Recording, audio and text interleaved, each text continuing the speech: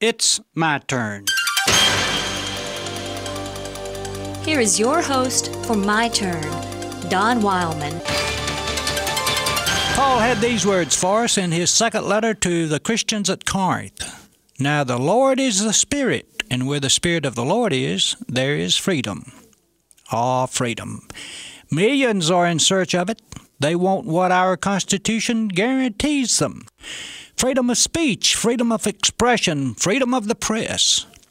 And they're taking these rights of theirs, these freedoms, for they are tired of being enslaved by the society around them. Have we ever thought about this word freedom? Have we ever thought it through? Do we know what we mean by it? How does one give an explanation of freedom? Just what does it mean to be free?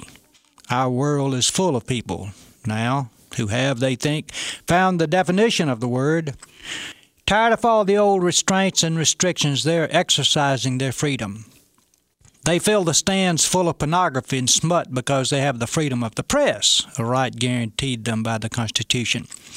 They're on the warpath to get any mention of a higher power out of our official society because the freedom of religion guarantees them this right. And the list could go on and on. People who are exercising their rights to get away from the old restraints and restrictions to gain freedom.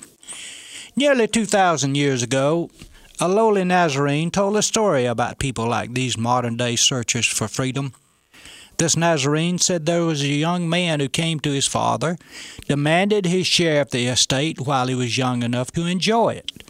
The father gave in to his wish, for the boy had the right to the money. Soon the young man had packed his bags and headed for another country.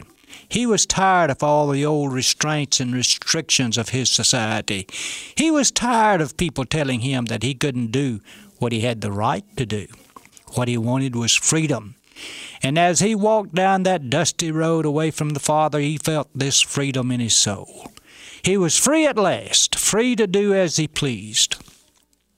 There was no longer anyone to cram any religious doctrine down his throat. Finally, he found what he had searched for all of his life, freedom. But the carpenter didn't end the story there, you remember. He said that before long the young man's money was gone, and with it went his freedom. He had to go to work to give up his freedom in order to survive. The best job he could get was feeding the pigs. Finally, amid all the filth, the young man came to his senses. He got up and went home to seek his father's permission to work as one of the hired hands on the family farm. He was willing to take the lowest place in his old slavery rather than the highest position in his new freedom. Well, what is freedom? Never make the mistake of thinking that freedom is a matter of rights. It isn't. It is a matter of right. And no man can become free until he has become a slave to something higher and greater than himself. Freedom? Somehow I have an idea that those who are crying out the loudest for the freedom to do as they please will one day come to themselves. For the more they get of what they want, the less they will want of what they get. Make us captives, Lord, and then we shall be free. This has been My Turn with Don Wildman, a production of the American Family Association.